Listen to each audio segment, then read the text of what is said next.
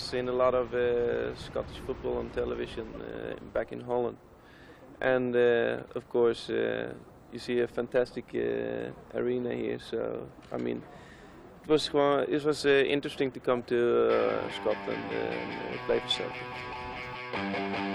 Hello and welcome to the Dynamite Celtic podcast. My name is Lawrence Donegan and I'm joined this week, as I'm joined every week, by my good pal and co-host, Dr. Remy Weekswain. How you doing, Rem? I'm doing pretty well, but I'm just determined not to neither cough nor sneeze for about the next half hour. I know it's brutal. I've actually got a bit of a cold. I've had it for a wee bit, so I mean, who knows? Here, I don't suppose I don't think we should be making any. Should we be making any jokes, Rem? I don't know. What do you think? I think you have to. Oh, really? We'll ask our consultant, Dr. Paul Thompson. How you doing, Paul? I'm good. I'm out of touch with the jokes, so I'm being self out. I can't even say that. Self out. You can tell I get since I spoke to anybody. Are you wearing Brendan Rodgers' teeth there or something like that? That was all over the shop. I've got no comic timing. I've been self-isolating. Anyway, well, it looks like the whole world of sport is shutting down, apart from the golf. It's unbelievable. Actually, the golf and Scottish football. That's it. Oh. But we will be here, but mainly because we're in three separate parts of the world, talking on Skype, so it doesn't interrupt the Dynamite Celtic podcasts. Quite a lot to talk about. We've got a game on Sunday. We'll come on to that. Well, I guess we should. Actually, we'll get games to talk about, but we'll talk about the coronavirus and what's going to happen. Complete confusion, Rem. Talk me through it. Yeah, I mean, the world appears to have gone into meltdown today. I mean, even the US have admitted they've got a problem, and there was all sorts of rumours flying about today. You know, that all the Europa League games tonight would be off. That hasn't happened. The other one was that the game on Sunday would be behind closed doors, and it looks now as if everything's all right till Sunday at midnight. So we're just going to play as normal. It doesn't make much sense, but again, what's the point in second guessing all this stuff? Everybody's got an opinion. It does seem a bit odd that it's okay to congregate 50,000 people at 12 at noon on Sunday, and lo and behold, at midnight on Sunday into Monday, it's not. Paul, you're a pretty serious guy with a pretty serious occupation. I mean, does it look in any way organised, or is there any application of sanity in any of this? Well, again, much like the government, I'm no expert, but what I would say that's the strange piece is, leaving the conspiracy theories aside about why Sunday's game's happening, why tonight's game's happening, that sort of arbitrary, we'll make it Monday, just seems a little bit strange. It seems inconsistent with what the UK are saying as well. I read the bold Boris's statement just before I came on there, and they're talking about no cancellation of sporting events because it won't make much difference anyway. Now, I know the Scottish approach as well. It's to avoid the police and the emergency services being stretched. So why allow the games this weekend to go ahead then? Seems really contradictory. We'll just have to go with what happens. I don't think there's anybody can fully map their way through this. It's uncharted territory for us all. Sorry, Lawrence. I think the interesting thing there, though, Paul, is although none of us are experts and wouldn't claim to be, it's very interesting that football all over the rest of Europe's off, and their medical experts all seem to have different opinions from the medical experts here. Well, I think even the timing of the Scottish government statement earlier. I mean, we're speaking on Thursday evening, and there was a statement at lunchtime which was heavily discussed on Twitter and elsewhere. But coming half an hour or so after the Irish statement, which was pretty much everything's closed for 6 o'clock tonight, and the Scottish one was, well, pretty much we'll see how it goes, but it looks like Monday. And you just wonder what the difference is between the two. They're kind of comparable societies, both got a kind of high focus on sport, both expecting mass events and over the weekend, and yet ours is different for everybody else's. Us in England seem to be standing alone, which is kind of weird. Here, what are the conspiracy theories regarding Sunday's game? Might as well air them. Well, maybe, I mean, there's broader conspiracy theories about certain clubs requiring the revenue, but I think it's more the issue, rather than calling it a conspiracy theory, that's maybe a bad word. The broad consensus that people have been speaking to today, some of whom are relatively well informed, is that the police are probably happier keeping all the fans in one place on Sunday than having them, roaming the streets or roaming the pubs of Glasgow, which to me seems, counterproductive. If you're purely going to go and police resourcing as a reason for, public health measures being put in place, then I accept it's an issue, but it's certainly not the only issue. That would be something else. So 50,000 people looking for a place to watch the game. Like But I mean, it's Thursday. You get 3 days. I mean, we've all travelled to games and it's been called off on the day, but equally we've all known days in advance that games have been off before, and mainly through weather conditions. But people can deal with it. We're not. There's this cliche. I know there is a number of football fans who will sort of be outraged and will head for the pub and will kind of head to the ground and all that. But there's actually a huge number who won't, and will just accept the informed advice wisely and take it on board and do what they're expected to do and stay at home. I think the key issue seems to be that there doesn't seem to be an effective contingency plan. The contingency plan for me would have been, if you have got to play games like that behind closed doors, you make sure people have got access to a TV stream, or you make the broadcasters air it free to air, or whatever you want to do. I was going to say put it in Celtic TV, but nobody will see it that way. Especially you, Lauren. I should take this opportunity to announce that I appear to have been banned by Celtic TV. They've successfully. That's the only thing that they're actually good at, as somebody said on Twitter. They're good at shutting down streams. That's all they can do. If they put the energy into actually putting out a good product rather than all their energy into shutting down streams, they wouldn't have so much trouble. Anyway, I tried to, because I couldn't find a game on Saturday, so I tried to register. The thing is, I paid for a month and I watched the game, and then I went back on my email account and they rejected my money. Anyway, not to worry. The games are easily found elsewhere. It's only the 3 o'clock on Saturday games that are an issue. As Maggie said, well, you're going to have to just register an account in my name. Here, Remy, you're just fresh out of chairing a meeting of the Cobra Committee. What do you think should happen with the SPFL? Obviously, my personal view is that we should just abandon the season and nothing this season counts, and then we go back to square one. What do you think about that? Well, I could give you my Logan Roy reply to that. But, when you say Cobra, what you mean is I've just bought 6 bottles Indian Lager, I think. But there you go. For me, they've got to cancel or postpone the Euros. It's absolutely mental to have folk travelling all over Europe because of the stupid tournament organisation they've got this year. That frees up June. You suspend the league for a few weeks and then you play the games in late April, May and in early June. That sounds pretty sensible. I think, well, because there's so much information out there, you don't know what's real and what's not, but it seems pretty much certain that UEFA are going to push the Euros back to 2021.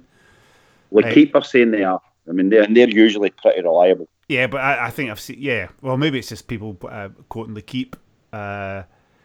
But that seems like a very sensible... then that way everybody's kind of satisfied.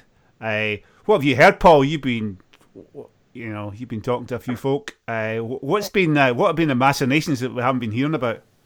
Well, I think there's certainly been discussions around the SPFL, and a couple of people have been talking about what's happening there. I think to be honest, everybody wants the games played. That's if anybody's got an interest in football, you want all the games played. You want it to be a clean season, and you want it to be something that you can look back on with a degree of pride that you played all the games and you finished top of the league because you won all your games or you won the most points. But there has to be contingencies, and I think that's the sort of worst case scenarios, I guess, are you abandon the league, which I know you were joking when you said it, but the sheer sort of horrendous mess that would leave across Europe. No if that was to happen with all the leagues, doesn't make it a feasible thing. I mean, I guess in Scotland you've got the option, and I know it has been discussed, and kind of good friend of ours had got some information around it to say that there had been discussions around finishing the SPFL if required at the split, and the reason being that everybody will have played each other 3 times at that point.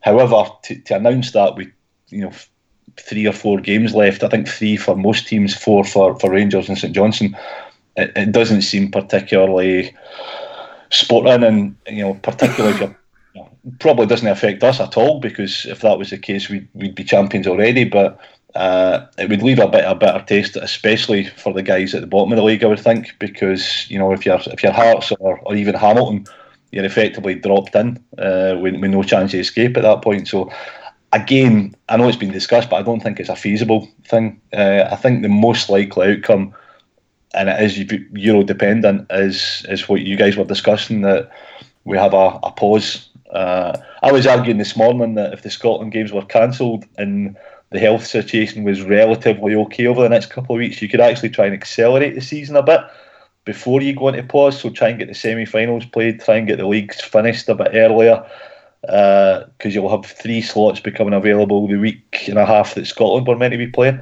But I think, given the sort of change in situation this afternoon, it's more likely that the games will be suspended before then than be accelerated.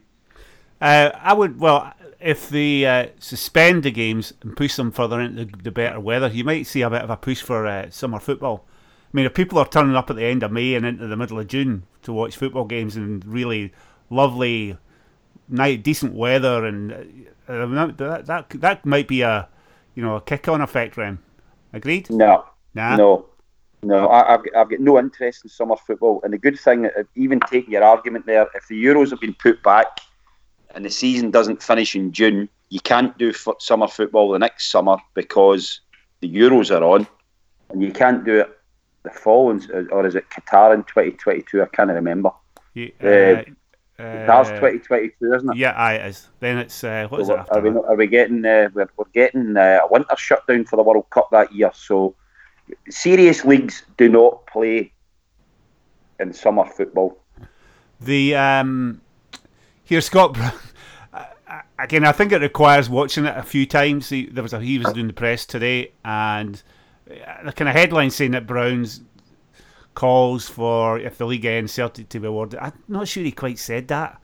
I mean, I guess you could interpret, but the guy, you throw the guy in at a press conference, he's got no idea. It's like everybody else. He's got no idea what's going to happen and how people should respond. I mean, he's just answering off the cuff. I don't know how serious he was. Maybe he was serious. Not very helpful though, Paul, was it? Do you think? I mean, it just rattles up. You know who and I guess the Hearts and all that. I mean, I'd been heard. I was told that the serious league elections would be kicking around if, say, they called the league after 33 games. At the end of at the start of the split.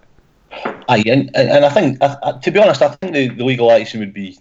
I think it would be real, assuming a number of teams could afford league election, given the precarious state of their finances, unfortunately. But I would say that would be probably more likely at the bottom end than the top end. If you actually look at the realistic fan, even the kind of, I was going to say the milder, the kind of governing end, you're looking at a league, and we're all old enough to remember the pools panel and how they used to decide games when the weather, the horrendous winters when you were shut down for 4 weeks at a time and whatever, and you'd get the kind of what was meant to be a sort of fact-based assessment of how games were going to go. Well, I think you would really need to kind of John Beaton and Douglas Ross to be chairing the pools panel for us not to win the league if you went down that road this season. So I think it just seems at the moment that none of us know what's going to happen, and it's really, anything that's said by the likes of Scott Brown's going to be jumped on by the press because they're in a vacuum, because they're not getting any information at the SPFL, they're not getting any information at SFA, and to be honest, they're not getting a great deal of information at the government to explain, how football's role in the grand scheme of what's obviously a worldwide crisis is. But my personal view is I just want it to be clean. I want it, however it's finished, I want it to be something that people can look back in and think, well, actually, they won it fairly and square that year. I don't want any kind of inference, asterisks or any of that nonsense. And if that means we play until September, then that'll be the case, you know. If you lose your winter break next year and you just finish your league next season, and I don't know. I don't know how they're going to do it, but I really don't want it to be just handed to us. Here's a competition idea, Remy. We should guess Alfred Morelos' weight. If the league's suspended for a month, what weight will he be when he comes back?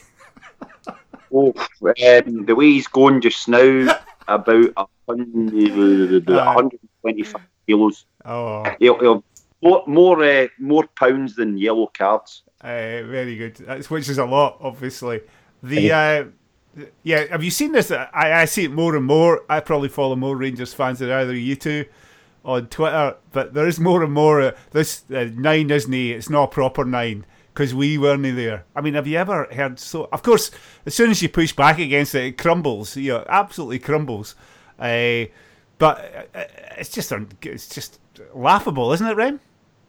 It's completely laughable. It's like saying Peterhead weren't in the league. They went bust. They're a different team. It doesn't matter. Even if they were in the league, we'd have won it anyway. People can't say who won the English league in 1974. Was it Liverpool? I can't remember, but Man United had been relegated. Who cares?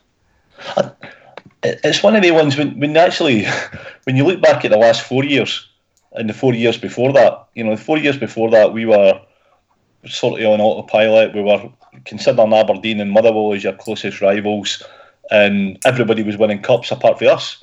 And then if you want to kind of put that we weren't in it argument, that means we'd be probably looking at our 9th consecutive treble at this point, because that's what happened when they did come back, or depending on your definition, came back or came for the first time, whatever way you want to look at it. But we would have been miles ahead of them regardless. And at the end of the day, whose fault is it that they weren't there?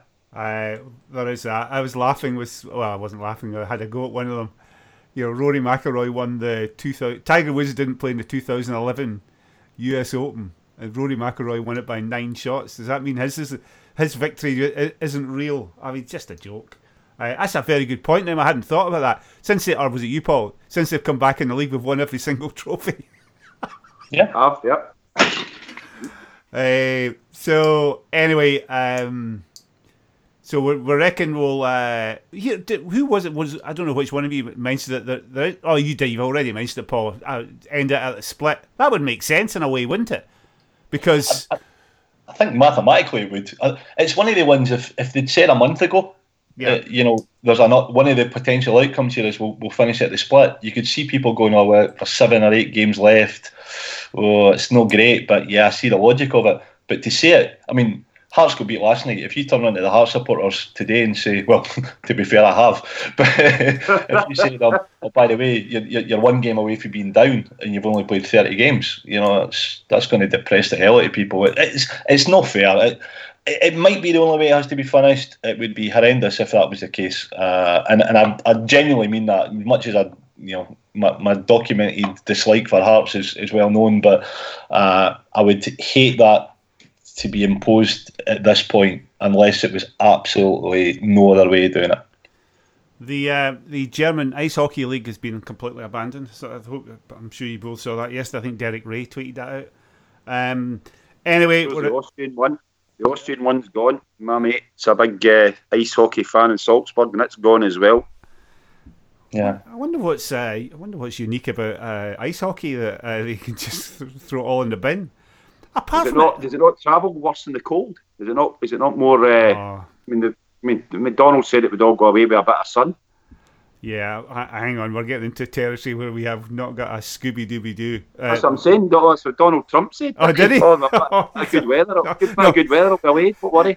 Speaking of people who don't have a Scooby, what a shambles that is. By the way, he is. Absolutely. Is this your by the minute US politics pod now? No. Anyway, here. So assuming that the game. I still don't think there's no way this game's going to be played on Sunday in front of a crowd. We'll come on to that in a minute. That's just my feeling. That's my gut feeling. A couple of games to talk about since the last pod. 2-2 at Livingston and 5-0 on Saturday against St Mirren at home. Livingston, that's your neck of the woods, Paul. Were you at the game? I was at the game, yeah. Well, it was quite a night. I think we weren't at our best in the first half, but I would agree to a degree with the Neil Lennon assessment in the second half. I thought we played really, really well. Really, really difficult against a team that were quite clearly holding on to everything they had at that point. We let them get back in the game with two very uncharacteristic, or one very uncharacteristic mistake and one unfortunately mistake which echoed the previous visit to Livingston. So end of the night, it turned out well for us. We extended our lead. It was the Forster mistake. I completely. I was like, what? I wanted to double check. Is that his first? Rem, is that his first mistake since coming back? I thought he sold one of the goals at Livingston the last time. He get chipped it off easy, which he shouldn't do for his height. But he's been punching those crosses all season. I don't know why he tried to catch it. It was just a strange. He gets a pass because he hasn't been doing that. That will be a one-off for him. Julien's was. It's one of those ones he does it a lot. We've mentioned it before. He struggles. The first half he had Dykes in his back pocket. Second half he dives in, slips. We concede a goal, and to be honest, he fell apart after that. I thought he was awful in the second half, and he really needs to get that out of his game pronto. Getting bullied by crap centre forwards, and Lyndon Dykes is crap. A lot of stuff on kicking around though that he seems like an obvious. I think somebody tweeted out to think that a Scottish club could have got Lyndon Dykes and who's the boy at Dundee United again? Sorry, Shankland. They could have got both of them for free in the summer. To me, Lyndon Dykes, Paul, he reminds me of Chris Killen. That's what he looks like. Just a big stookie. He's one of the players. He's got no goal scoring ability at all. He reminds me more of the boy Stockley that was at Aberdeen, the one that they had before Cosgrove, who was all arms and legs and elbows, as Kieran Tierney can vouch for. And his actual footballing ability was very limited. I think there was some sort of. I saw his summer tweets and similar things about, if Rangers had signed him and all this stuff, giving him an option up front. But I think that's why they signed Greg Stewart, and he's terrible. So I don't think Dykes would have been an upgrade on him. I would agree with him. I think he's an absolutely terrible player, but physically, for some reason, Julien's played him twice now, and he's made Julien look pretty average. He's at Preston North End, Jayden Stockley. Yes, I actually saw him scoring a goal last year. There you go, against Middlesbrough. Dykes, Rem. Terrible player. I just to pick up on Paul's point about the two bad games at Livingston, I would say that in Julien's defence, he had Dykes in his back pocket at Celtic Park.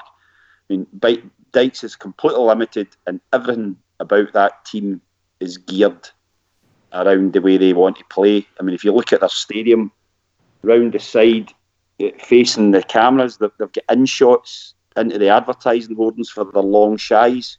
The pitch is awful narrow, it's not very long, so they can play their long ball, hoof ball, long shies, hoof it. We should have known it was coming. And to be fair, we stood up to most of it, bar two stupid errors, and Julien got away with another one in the second half where he passed it straight to the Livingston player, and Dykes should have made it 3-1. I don't think we'd have come back from that, but as Paul said, it turned out absolutely lovely in the end when the other mob dropped 3 points at home to Hamilton. Here, before we move into that, I was thinking about the Forster mistake against Livingston last night. I was watching, and just how the contrast, or how much of a shock it was, and the contrast with having a goalie like Forster compared to Craig Gordon. I was watching the Liverpool Atletico game last night, and Oblak for Madrid, and then you had Adrian, and the difference between Alisson and Adrian was massive for Liverpool, wasn't it? Well, yeah. Alisson's Alisson's a really good keeper. I think Oblak's the best keeper in the world. Aye, brilliant. I mean, the contrast was amazing. He's been a fantastic goalie for years. And, you know, we've talked about it before. In Europe, Fraser Forster will dig us out a hole that Craig Gordon and Scott Bain wouldn't. And that's the difference between having a really, really good goalkeeper and, you know, Atletico Madrid, their goalkeeper did his job last night, and, you know, their manager changed their team in extra time and they went for it, and they ripped Liverpool to shreds. But, you know, their goalie was piss poor. But, you know, a decent goalie at top level makes a massive difference. By the way, what about the Livingston goalie? Apparently he's Scotland's best under 21. I mean, what about the first goal? He plays for he's on loan from the mighty Govan Galacticos. It went straight through him. Absolutely atrocious. Hopeless. I hope he's their future. Whatever we've got in the summer, we've got is whatever it takes to buy Forster. We've got to get him on permanently. Yeah, we've got to get him. I mean, the thing is, we should be able to afford them because you're getting rid of Craig Gordon's wages anyway. So, you know, my understanding, well, obviously Forster, I think, wants to stay. I think Southampton will be pretty easy to deal with, and it's just up to Lovell to get the level of contract and the wages to balance out. And I think we'll have a great goalie for the next 3-4 years.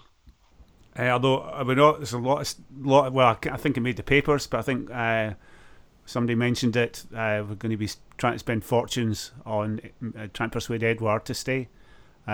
So it'll be interesting because if Edouard does stay, we are investing. This summer we'd be investing absolute fortunes in 2 players that we've already got. So, you know, when people come to assess a transfer window, if we tied down Edouard for a couple of more years or whatever, and bought Forster permanently, that's a huge investment, and people are going to look at the transfer window. You're forgetting about the 30 million for Christopher Ajer. Oh, I suppose we might as well to see Ajer's. Paul, do you notice this? Ajer's agent in the paper this morning. He's leaving.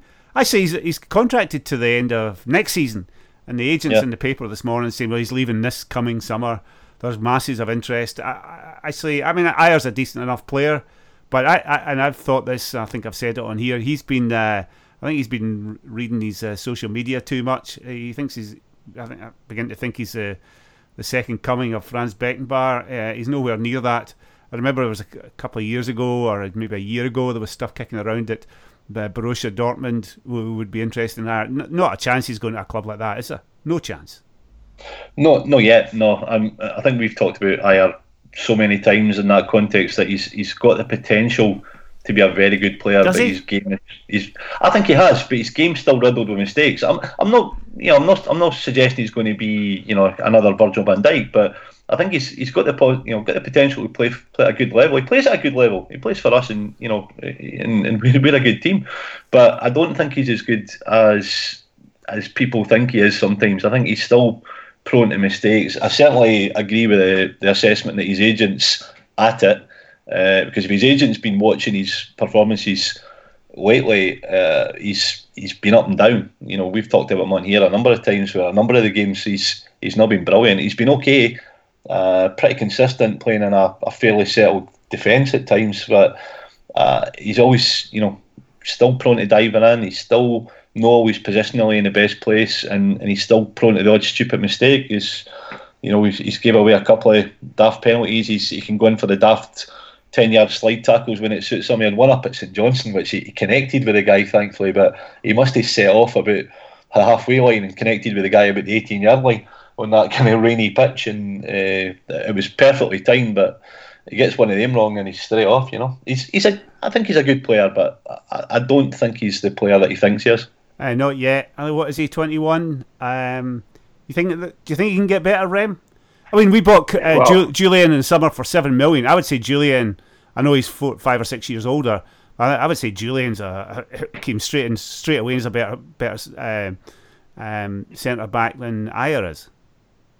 Yeah, but I'm no Ajer's biggest fan, as you know, and for all the reasons that Paul's just given, he does have potential, but to realise that potential, you have to stop making the same mistakes, and he's not learning yet. But I will say in his defence, he's not a left-sided centre half. Yeah, that's true. And he's been asked to play in a position that is alien to him, and he doesn't have a left foot, which means he always tackles with the wrong foot, which means he goes to ground a lot, and he is only going to get better if he learns his left foot, which I think he's going to struggle now, but he needs probably to play on the right hand side to fulfil his potential, and if Julien's there, he's not going to. We need to buy a left-sided, although they're rarer than hen's teeth, a left-sided centre back, where we need to dig one out from somewhere. Anybody get any suggestions? Mulgrew. What about that boy Katic? He's a family. Can that guy Patterson kick with his left foot? Hey, scored again at the weekend, by the way. Scored again at the weekend. Top level. I have to confess, I was watching the Livingston game and got to the last 5 minutes. I thought we played pretty well in the second half, and I thought, you know what, I'm going to change up our luck here. I'm going to switch over, and I switched over to watch Rangers Hamilton. It was brilliant. I'm completely torn between what do I prefer, watching us win or watching them lose. Right now, watching them lose is just, oh, it's so funny. It was brilliant. I turned on just to watch the reception at the end. Unfortunately, I missed the. Hey, here, Paul, you were at the game. Was there 8-minute applause for Steven Gerrard at Livingston? Well, I think it was meant to be St Mirren game that happened, but no, I think it was. The only downside of Livingston was we couldn't really get that much of a laugh because we scored so late. I think if we'd been in a more comfortable position, it would have been, downright hilarity. But as it was, there was I don't know, Remy, you can tell me if it was the same. I know you weren't that far from me, but it wasn't like previous games when Nave went down because at that point we were struggling. And not struggling, but we're struggling to get back in the game, and so it wasn't quite as enjoyable as say the week before when they got beat. But yeah, all these occasions are running into one now. It's hard to distinguish between them. It's happening that often. You were talking about Rem about the thing in the Daily Record about the valuation of the Rangers team. Did you see the goal? Well, I don't know if you saw the goal against Hamilton. Was that? I have seen the goal. I thought Goldson and Tavernier were phenomenal. Well, the Barisic. I mean, Lewis Smith, Hamilton youth, who I think Celtic should take a look at. I think he's a kind of Ryan Christie type. He absolutely left Barisic, the £25 million Barisic for dead. To start the move that caused the goal. Absolutely. So I mentioned this, and of course the author of the Daily Record piece wasn't very happy. But anyway, what about the Connor Goldson drag back? Pretty nice, Rem. Fantastic. It was just, what the hell he was trying to do. Well, he was trying to do. He thought he was that good. He would just do a drag back. That's right. He should just have hoofed it. I mean, Tavernier could have hoofed it in the first place. I mean, you just add him to another one to his list of dreadful mistakes. But Goldson should have bailed him out. But he got too cocky, and he got burned. And the guy finished it relatively well. And Tom Miller's commentary was phenomenal. I mean, we've all seen it. It's just or heard it. It's just when they lose, it's like a death in the family. When he's on, it is brilliant. Disaster for Rangers at the end, and just brilliant. And they're now talking up Barisic, as you said, 22 million from Spurs. The team in the English Premier League that the guy Daniel Levy could out Lowell. He would never spend 22 million on a guy from Scotland. Never. Total fantasy stuff. By the way, I mean, we know the buying him into the other team podcast, but how much are you getting for Morelos now, Rem? I mean, you'd be lucky if you get. Seriously, the same as they were always going to get for an undisclosed fee, which will be somewhere between 3 and 5 million. Will it be as much as that? I wonder. Paul, what do you think for him? Well, I hope the guy gets a good signing on fee because he's going to have some amount of maintenance payments to pay. Oh, before I forget, I don't think he's alone, but we'll leave that. We'll leave that to one side. I think there's more scandal coming for them from what I can gather. The strikers are doing more scoring off the pitch. We'll leave it at that. Well, there's been a bit of time in the physios on the massage table. Let's leave it at that. Right, we'll leave it at that. Stretch that for me. See, the only thing I was going to say about that game was I don't know if you clocked Tavernier's comments in the programme about, I did. Poor us, everybody's in our faces and we're just not good enough to cope with it. I guess the lucky thing there is that there wouldn't be many of them at the game who could actually read that. So it wouldn't be till they go back in the bus and they drive it out to them that it would have had an impact. So he was probably okay at the game, but it was some backlash they had after it.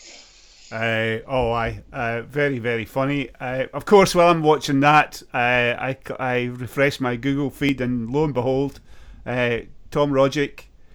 It's an odd celebration, Rem.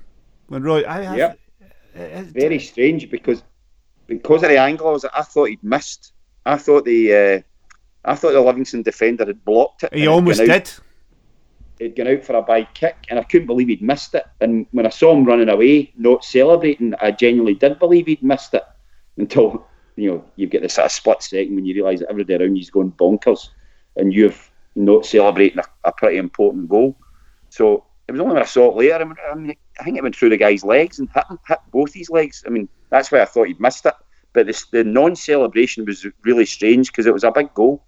Lot of stuff. I think the Australian deputy assistant coach or something, I don't know, can't remember, Rennie, whatever his face is, saying Rogic has to leave. This boy seems to have a bit of a hard-on for Celtic. He's wanting Arzani to leave as well, and wants everybody to leave.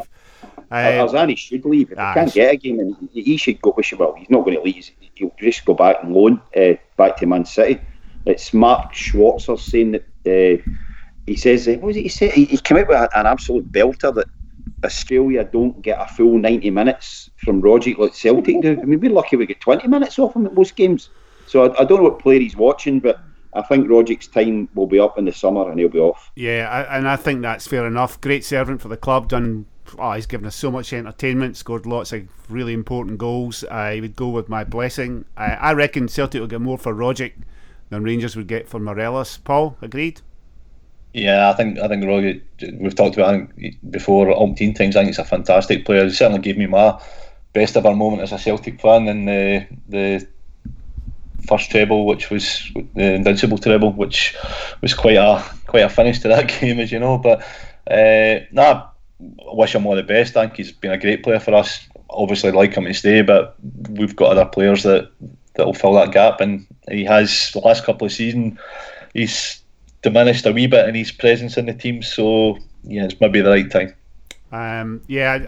Although in saying how much we'll get for him, in the current context of what clubs are looking for, certainly top flight clubs are looking for from a midfielder, I'm not sure. Rogic seems to me to be a little bit of a throwback. Midfielders these days are expected to play on both sides of the ball, and I'm not sure he does that to the extent that a really, really top club would require. But anyway, you'll go with our blessing. He scored 2-2. That stretched the lead to 13 points at the top of the league. Saturday at St Mirren, 5-0. Rogic started on Saturday, didn't Paul? I mean, I suppose I could call the team up. I started. Here, my favourite Twitter feed, certainly in terms of analysing Celtic, Juco James, who I started following on Twitter, and he turns out he's some market analyst.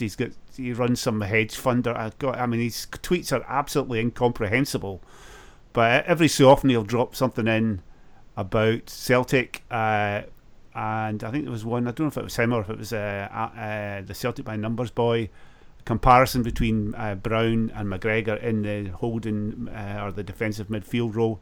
Who's the better number 6? And McGregor, you won't be surprised, wins it by miles, certainly in a statistical sense. But I don't know why I brought this up, but basically it was a precursor to saying that I don't think Rogic should play on Sunday, but we'll deal with the St Mirren game first. 5-0, Rem, nice Saturday afternoon out, wasn't it? It was, and to be honest, although we scored some really nice goals, we didn't really get out of second gear. No. I thought the St Mirren goalie had some game. He pulled off some tremendous saves. I don't think he could be faulted for any of the goals. But I thought I didn't think we got out of second gear on Saturday. I thought it was way too easy for us, which I think is what we needed. We needed a nice, easy win. Get players. I mean, we got El Hamid on, got him 20 minutes into legs. As you say, Rogic started. You know, Forrest got a good game after having a few shockers. So, and Griffiths, of course, started and got a hat trick.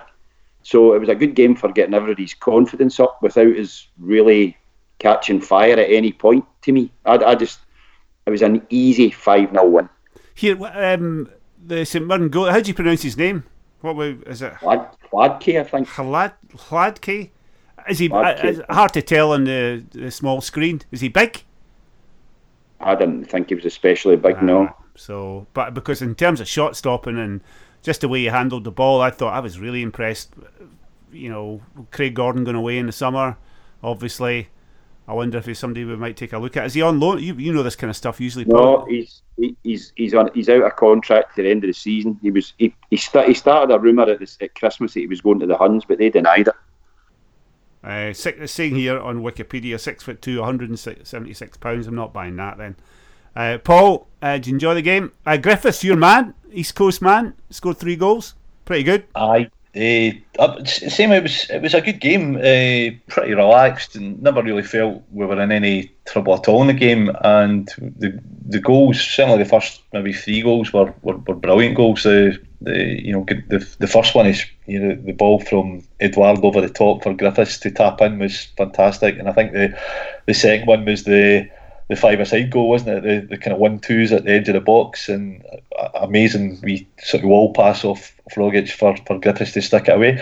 We played as well as we needed to. It wasn't a particularly stellar performance, but I agree with Emmy ahead of this week, knowing that we were going to get first full week we've had a rest as well, and be able to prepare for a game. It was a nice way to warm up. Do you think Griffiths earned his place for Sunday? What? Well, that's a tricky one. I remember Brian McClare scoring a hat-trick once and getting dropped the following game, so it's entirely possible. He actually got 4, Paul. He got 4 at Dundee. 4, I remember it was Dundee. I couldn't remember if it was a hat-trick or 4, but it really comes down to how we decide to play on Sunday mornings. If we decide to stick with the 3 at the back that we've it's been tried and tested over the last couple of months, and it might give us something different for what we've had before the last couple of games against them. But if we go with 4-5-1, then it'll be Edouard. Before I forget, Nir Bitton, I thought, did he come in for the Livingston game in that back 3? Did he? He played at Livingston. He played at St Johnstone as well, but he played at Livingston. I thought he was the best defender we had. I thought he was our man of the match against Livingston, and I also thought, I know it sounds terrible when a guy gets a hat trick, I thought he was our man of the match again on Saturday. He's playing really well. Yeah, I was going to mention that. Still can't shoot though, but that's okay. Oh. But I just wonder. I thought I've been really, really impressed. I know he signed a new contract early in the season. That's really, again, talking to great servants for the club. Been a good player for a number of years. I suppose you come on to Sunday. I think we can all have an opinion on how we should play. I suppose it's more important, how we will play. What do you think, Paul? What do you think he'll do? I think it'll be the 3 at the back. I genuinely think he'll. How can I put it? We're in a to a degree we're in a no pressure situation. That's a stupid thing to say, I know, around a Celtic Rangers game, but we've got such a big lead. It's really not going to be that dramatic if we lose it in terms of the league. However, I think Lennon's stung by what happened at New Year. He's stung by the criticism after the cup final, and he'll want to go and make a statement. And I just look back at how we've played since the split.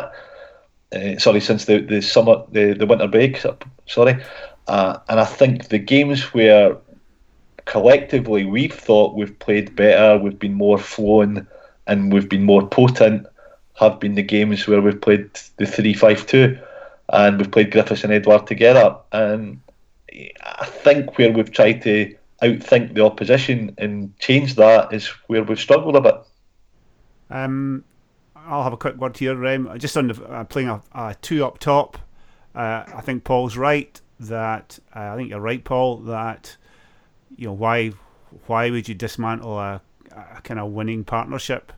And I think if you play two up top, well, a couple of things. One, it puts more pressure on them defensively. I think part of the problem in the two games, the Cup final and the game at Celtic Park in December, we didn't put any pressure whatsoever on their centre-back pairing, which has proven itself to be, no matter what the personalities are, is absolutely hopeless. Basically, we had Lewis Morgan isolated, and then we had Edouard isolated, which doesn't work. You can't have a one-man press. I think we need to press them, and two people do that better than one, obviously. Plus, I think that Griffiths, one thing that's really impressed me about Griffiths in recent weeks, obviously the goals are important, but he has done a decent defensive shift, which work in the press. I think, I'm not saying this new or original here, but I think he's more of a point man in the two, and Edouard can just sort of come back a little bit in that pocket on the left side, which I like. Rem, two up top? Well, I agree with the 11 you're saying. It's particularly about their defence, but I've said it, I do not like 3-5-2.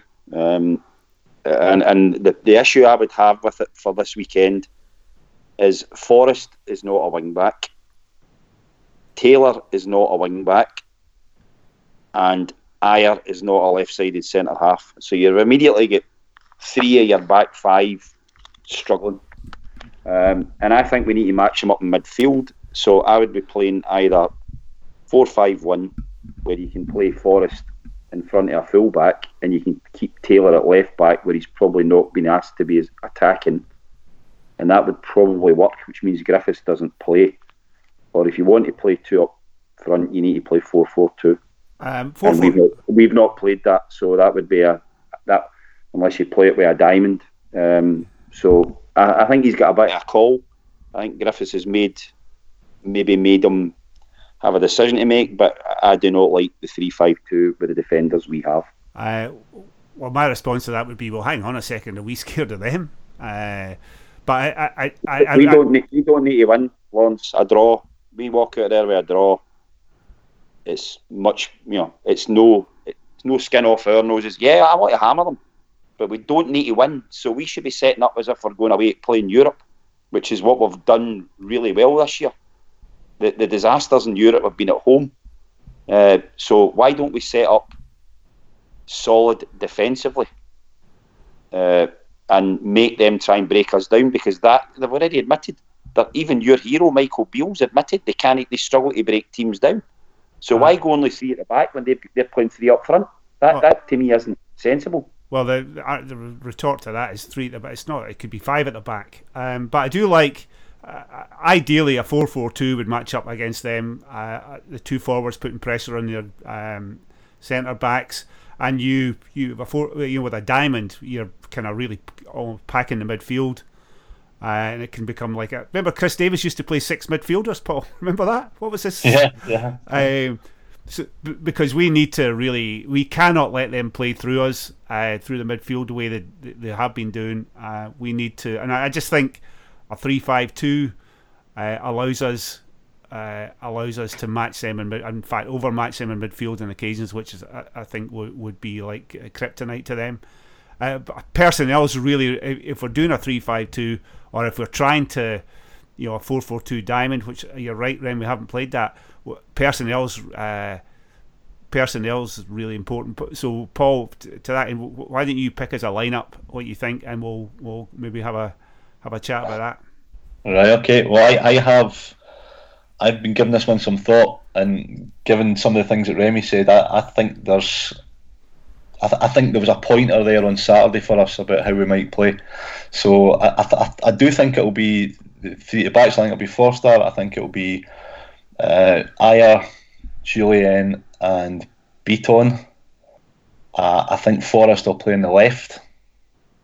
I think the midfield will be Brown, McGregor, and Christie. And my what's the word? Joker pick. I think El Hamid might play on the right, and that gives us the option to go to a 4. I just thought he looked absolutely flying when he came on, and I know he was only on for 15-20 minutes, but given the way he played at Ibrox the last time, I think they might try and shoehorn him in, and if that's the case, it'll be Griffiths and Edouard up front. Right, Paul, can I just ask you a question there? If you I can see your logic, but if it gives you the option to go to a 4, who's your left back? That's a good question. Well, I think obviously that's your problems where I are. I don't think we'll go to a 4. I think it'll be a 3. But if we were under pressure, it would need to be higher. But you're right. We're playing at that point. Your options are who have you got on the bench. If you go to a 4, you've got the opportunity to bring Taylor or Hayes on. If it's that point in the game where we need to. But I think we'll be offensive on Sunday. I think we'll try and win the game. And that's why I think we'll play the 3. The other thing with on the right, you're going to have the option there to move Forrest back over. You've also got the option probably Frimpong on the bench. When they tire, you bring El Hamid off, you bring Frimpong on with the legs, and we push it through. So I just got an inkling, just based on the fact that we gave on that game time on Saturday. It just made me think there's a reason for that. Could be wrong. I've been wrong before. Here, Rem, good point about who's a left back, but I guess you just push Ajer out one. If you go to a 4, again, it's not ideal, but it's not ideal him playing a left-sided centre back. If you assume Tavernier is going to be fit, right, and he may be not, right. Tavernier is terrible defensively, but can cross a ball. I wouldn't want Ajer matching up to him. Well, if he gets into the position to do that, that's the thing. I think the big issue, I really like your thinking, Paul. I think the big issue is who are the midfield 3. I know Brown will be picked, but I really suggest people go and read that. I think it was on, I can't remember, is it Alan Morrison? But anyway, Celtic by Numbers guy, it was a really comparison between Brown and McGregor at 6 in the 6th position. Brown will play, but McGregor should play there, I think, because apart from anything else, that would give us the chance to play. I think Incham has to play. But he's not played for weeks. Yeah, but well, I mean, if he's fit, he's fit, and he's a professional footballer. It's not like he hasn't played against them before. I feel gutted for Ryan Christie, but given that there's only 2 available positions. Brown's getting one because of who he is, I guess. McGregor plays because it's McGregor, and there's one spot left between Christie and Incham. I think Incham provides a bit more steel, a bit more running in midfield, a bit more defensive work, and you kind of got to hope that Griffiths and Edouard will provide a degree of defensive cover. And Ryan Christie has to miss out, so I would go midfield. I'd go Brown, McGregor, and Incham. If he's not fit, then obviously Christie. But then you have that slight concern of Brown, and because Christie plays in such an advanced position, it's just what his nature is. You have that. What happened before is Brown and McGregor being isolated against a packed midfield, which is no bueno. Hopefully, that's why I think Incham should play. I quite like the idea of Forrest. Forrest in that wing back role. I know it was on the right. I mean, he took care of what's his name was it Koeman at Bayern Munich. I mean, he's a pretty good. I think he's an underrated. He's underrated in every aspect, but I think he's a pretty underrated wing back. I think he does a good shift defensively. I love James Forrest. He's defensively really, really weak as a wing back. Again, I mean, obviously, do you ever watch football? I mean, I don't think that's right. Yes, I do. And I watched the ball sail over his head about 4 times against Livingston, and he didn't realise it was staying in. Well, again, that's no harm. He's got fantastic work rate, but he's not a good defender. Again, good enough, I would suggest, to take care of Tavernier. What do you think about Rem? What do you think about that midfield? If we're assuming we're playing a 3-5-2, what would be your lineup? I want Incham to be fit. Christie positionally is all over the shop. He just goes chasing the ball sometimes, like watching under 12 football, and needs to learn to hold a position. And Cham's a better passer, and in that pitch, I'd prefer the people that can keep the ball and hold their position. So I want Cham to be in the 3, but if he's not, I expect it to be Christie, which is why you might maybe want to play a 4, and then you maybe don't need to play Christie. So it's a tough one. I mean, I expect us to win, but I think because we've got a lot of big players, that the manager's got a problem picking the team. If and I hope he doesn't overthink it, like we probably are. Yeah, well, if it was a 4-4-2 or a 4-1-4-1, what's your team, Rem? Or a 4-2-3-1, which I don't think you can play that. As a 4, I'd have El Hamed at right back. Yeah. And I'd have, well, he's going to go with Ayer and Julian, which means Beaton's getting dropped. And I'd have Taylor at left back. And then I'd have Forrest, Brown and Cham and McGregor and Griffiths and Edward. But we've never played that though, have we? I mean, we haven't practiced that. That team would gub them. What did we switch to, Paul or Rem, whatever? When we switched from the 3 against Aberdeen, we put Ayer at right back. What else happened? Actually, he worked at right back, scored the goal. He's came on, didn't he? He's came on at left back, and Ayer went to right back. And how did we play through midfield? Was it just the same? I just can't remember. Did we go to 2 up top? Or did we have 2 up top? Or did we take somebody else? I can't remember. I suppose I should look it up. Griffiths was off. He took Griffiths off. Right. Okay. So the thing is, Taylor didn't play at all well against Livingston either, and Hayes looked much better than him when he came on. You could see him doing the Hayes has done all right at Ibrox before, and he's going to play him. So, I'm just hoping we don't get a curveball selection. I'd like to see players playing in their proper positions.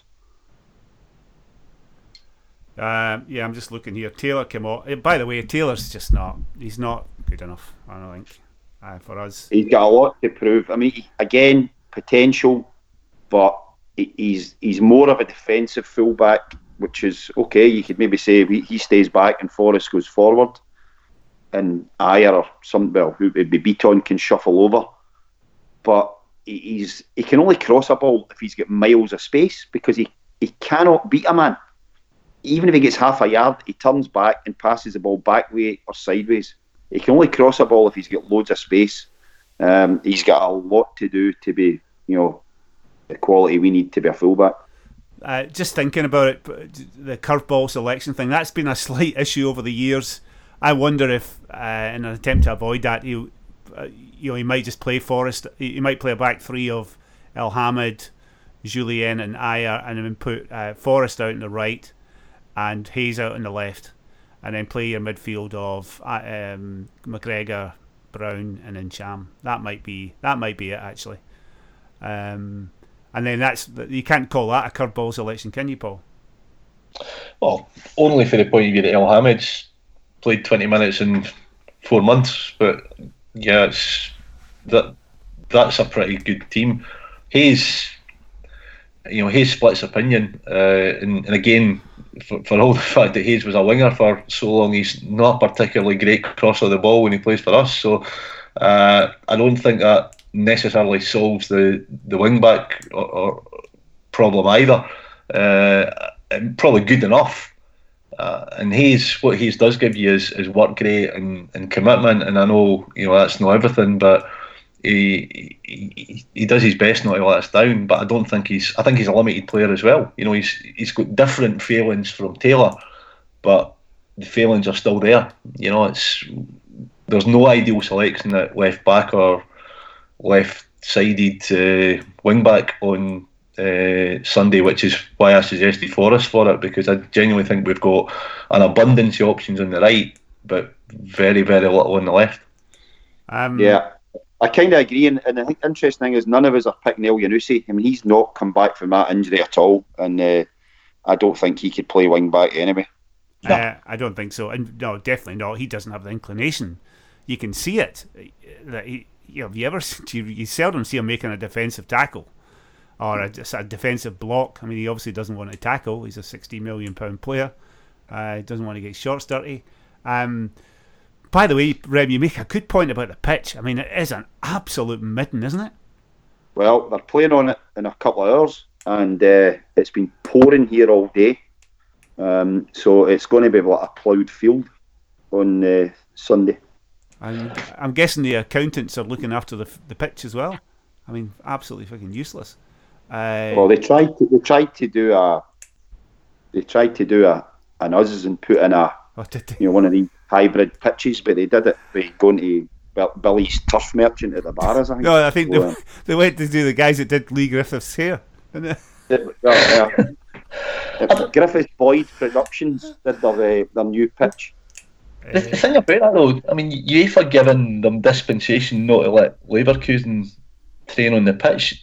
Now that gets reported in the press here as if it's a sort of normal occurrence, but that's rare that happens. And you've got, I think the Daily Record reported it as, down to the heavy rain in the west of Scotland. Now, look at us and look at Firhill even, and the pitches are perfectly playable and are, I'm not a horticulture expert, the same as I'm not a virology expert, but what's the difference? Probably about £2 million in our case, but you look at Firhill, you look at other pitches in the west of Scotland, and they seem to be able to play it all right. Yeah, they didn't let Braga train on it either because it was crap. And remember, the Braga game was maybe going to be off because the pitch was that pitch there's never. Remember years ago they lowered the pitch to get more seats in, and they took it below the water line, the water table line, whatever the right expression is. But so effectively, it's below flooding level. So there's maybe a clue there. Yeah. I'm just looking here. There seems to be a bit of movement on the UEFA thing. We're not going to real time Twitter. Anyway, we'll see. Here, although apparently I read today, Paul, that Braga didn't get to train on the pitch either. I'm glad I just said that a minute ago. You were obviously UEFA tweet, you twat.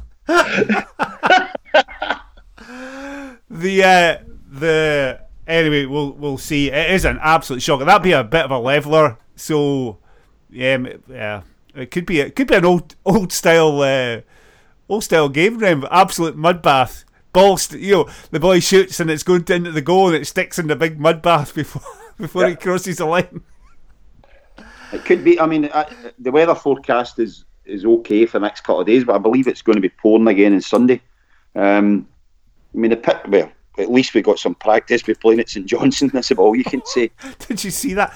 Do you know? I was looking at that and I was just thinking, oh my god, what do people around the world think when they look at this? I mean, it was a great game, that St Johnstone game, but the pit, taking a corner kick and they're trying to find a spot in the puddle to put the ball down. It was straight from the 1970s. I had the standard independent traveller row A ticket that day, and the stand opposite the main stand, and of course completely open, absolutely horsing it down all day, and stood the whole game in 3 inches of water at the front of the stand. So it was a horrendous day. So you're advocating summer football then, aye? Well, I don't know about that, but it's certainly advocating better allocation of tickets for the ticket offer. Anyway, the long and the short bit, we go into the game. Is it 13 points? It's 13 points. They were lucky on Sunday, by the way. Oh, gee, could you imagine if they'd lost that? Ross County should have scored before they did. They should have. And I saw quite on Twitter, Alan McGregor got the man of the match, so that says about. I mean, how funny would that have been? 16 points ahead going into Sunday. If we beat them on Sunday, that would have been 19 points. I think it'll be funnier though when you see Alan McGregor get sent off on Sunday. This coming Sunday. Oh, he's going to lose it. When the third one goes by him, he's going to lose it big time. I thought he was going to. He is. I don't know what's wrong with him. There's something not quite right, because when the Hamilton scored, he goes absolutely tonto at the centre half. I mean, his best one's at half time against Hearts when they haven't sent the guy off and he turns into Basil Fawlty and pulls the shirt up over the head and sort of goose steps off the park greeting. It's hilarious. Brilliant. I must have a look at that. Anyway, Sunday. Mate, honestly, it's brilliant. If nobody said the Hearts Cup game is, he's a 38-year-old man. It's hilarious. The best tweet I saw last week, somebody tweeted a gif of that, and it was what happens when you hear the ice cream van and your mom says there's chalk ices in the fridge.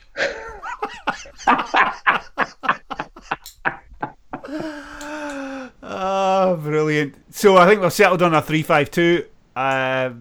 And Paul, good idea with James Forrest, but I don't think that's going to happen. I think El Hamid's defensive capabilities are. You're right, Remy was brilliant at Ibrox in the previous game. I think he always beat on though before he went off injured. He had a tremendous game at Ibrox the last time. That's true. Oh my! I tell you what, you wouldn't want to pick. You know, if you're Neil Lennon, you wouldn't want to pick a team. Well, I guess that's why you're doing the job. You love it, but it's a hard one, isn't it? Because if you pick a team and you don't get the result you're looking for, it'd drive you insane. Thank God you don't do the job. Here, Paul, I guess we'll give. I don't want a score prediction, but I want a kind of reasoned explanation of. I don't want the times of the goals or anything like that and the goal scorers, but what do you think? I think we've had two chances to learn from our mistakes. We played a very, very good game against them at Ibrox the last time. We've subsequently played them twice, and the manager's taken a fair bit of criticism for his selection and his tactics, and he's to a degree. A bit ridiculous given that we won the cup, but we went through that one at the time. The last game we definitely did not play as we can play, and I suspect that if there's one thing that Neil Lennon will not want, he'll not want to have his reputation sullied by another defeat at the hands of them. So I think we'll go out, we'll be solid. But I think we'll go out with an offensive mindset. I think the difference in us pre-Christmas to where we are now, whether it's confidence, whether it's tactics, whether it's just we've added a wee bit more flair to our game, whatever you want to put it, but we are relatively scoring for fun. And with a couple of exceptions, we've been still averaging that 3 goals a game, 3 or more goals a game. I think we'll go out and we'll be reasonably comfortable on Sunday. If you're wanting a prediction, I'd say 2-0. Oh, that was going to be my score prediction. I might have to change it. What you got to remember, Paul? We're night and day post split. I mean, they are as well. I mean, they've gone in the tank. They've got a game tonight. There's a fair chance that they'll get a good chasing tonight on a heavy pitch. I mean, win, lose or draw, they're going to be, there'll be a lot taken out their legs. We're fresh. We've had a week off, not a week off, but a week to work on it, a week to work on shaping and tactics. I mean, it's set fair. It's about as, if you're looking to beat them there, I mean, everything's running for you right now. I was going to say 2. I was going to say 3, but I thought that just sounds ridiculous. It's like something that Remy would say. But I'll go. They might score 3-1. 3-1 us. Rem, you can finish us off because people only listen to this to listen to you. So give us a reasoned analysis and a score prediction. I think we'll win 4-0. I think they're a poor team. I think they will get a chasing tonight, and even if they don't, even if they win 2-0, they'll be emotionally knackered. I think they've got a few injuries. I still think the game will be behind closed doors, and I think we'll gub them. 4-0. Actually, I was last night in an idle moment. I was thinking maybe it could be a 5, but 4-0. Yeah, so that's 3 of us think that we'll win it. Here's hoping. That would take the gap to 16 points. With how many games left, Paul? Is that? I think that's we'd have 7 left. They'd have 8 left. I think. No, 6 and 7 because we've got 2. No, so I tell a lie. 7 and 8. I was right the first time. So we've still got 2 games for the split. We've got St Johnstone then Hibs before the split, and they've got an extra game still to play. So Yeah, I think the other thing, going back to what you said at the start, Lawrence, when we were talking about the wider situation, I think what a win for us on Sunday does, it does dispel any nonsense about there still being a league sort of challenge. It doesn't finish it mathematically, but I think, common sense would dictate at that point that they're not coming back. We're not going to lose 5 games in the last 7. So I think if we win on Sunday, it's all over. Here, one quick thing that Rem before we go. Did you watch the PSG Dortmund game? No, it's actually quite interesting watching a game at that level with no fans in the stadium. You can hear a lot. I just wonder how much moaning will we hear of Morelos if he even plays, or Alan McGregor going tonto at his centre halves. It could be very, very funny actually. It could be really interesting, but they mute their singing, so I think they'll be all right. Anyway, it'll be brilliant. Again, hopefully the medical situation is all a bit more organised, and we'll know what's going on. We don't mean to make fun of the situation. We kind of get the seriousness of it, but football's an escape for all of us. Paul, good to talk to you, pal. Talk to you soon. Yeah, thanks, Remy. Enjoy your self-imposed isolation. Yeah, all about. All the best, Rem. Talk to you next week, hopefully. Speak to you later. Cheers, guys.